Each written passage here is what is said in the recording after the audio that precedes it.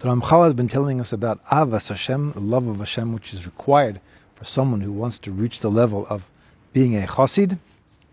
And he's told us the three branches of love, the first of which is Devekus, is at least during the times when we are serving Hashem, through doing a mitzvah, through davening, is that we should be totally there, totally focused, totally being in the headspace of we are now standing with God. So he says the second branch of love is simcha, is joy. And it is a huge principle when it comes to serving God. And we see that in Tehillim, David HaMelech speaks about this many times. And he says, first of all, Ivdu es Hashem b'simcha, you should serve God with joy. Boyu lefonav birnona, you should come before Him in exaltation. And he says elsewhere in Tehillim, B'tzadikim yismechu ya'altzu lifnei Elokim, it says the righteous will rejoice in front of God. They will rejoice in simcha.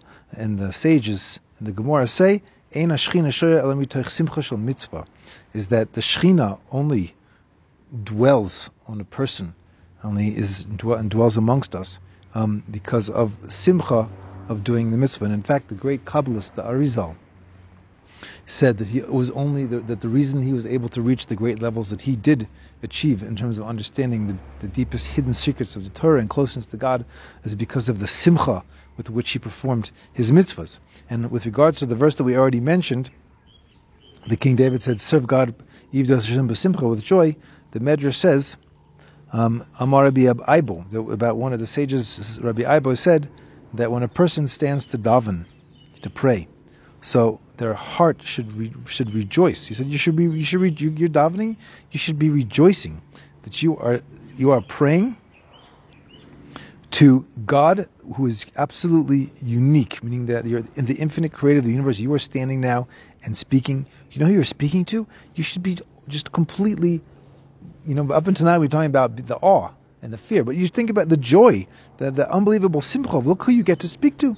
Because this is true simcha, that the heart of a person should rejoice within them for the fact that they merited to stand before the ultimate master who is no one like him, and to be involved in his Torah and his mitzvahs, which are the true perfection for a person and the absolute eternal glory.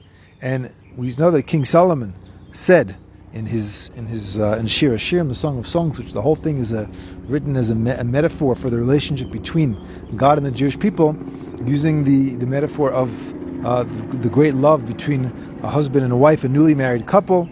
So he says, Mashchini acharecha, it says there, it says, pull me after you, we will run, and bring me, the king will bring me to his room, we will rejoice and exalt. I will rejoice and exult in him.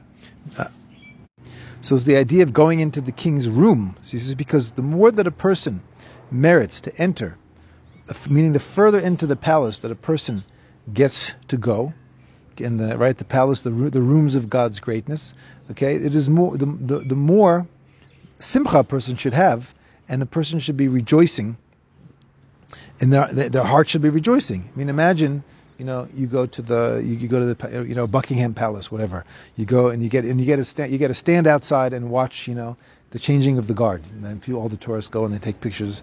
I think that's Buckingham Palace. The changing of the guard. So okay, that's cool. That's nice. But then someone comes out and invites you to come in, and you get to go and you walk into Buckingham Palace. Everyone's looking at you, wondering how is it that you get to go. You go into Buckingham Palace, and there you are. You're standing in the lobby of Buckingham Palace. You're like, wow, you'd be so happy.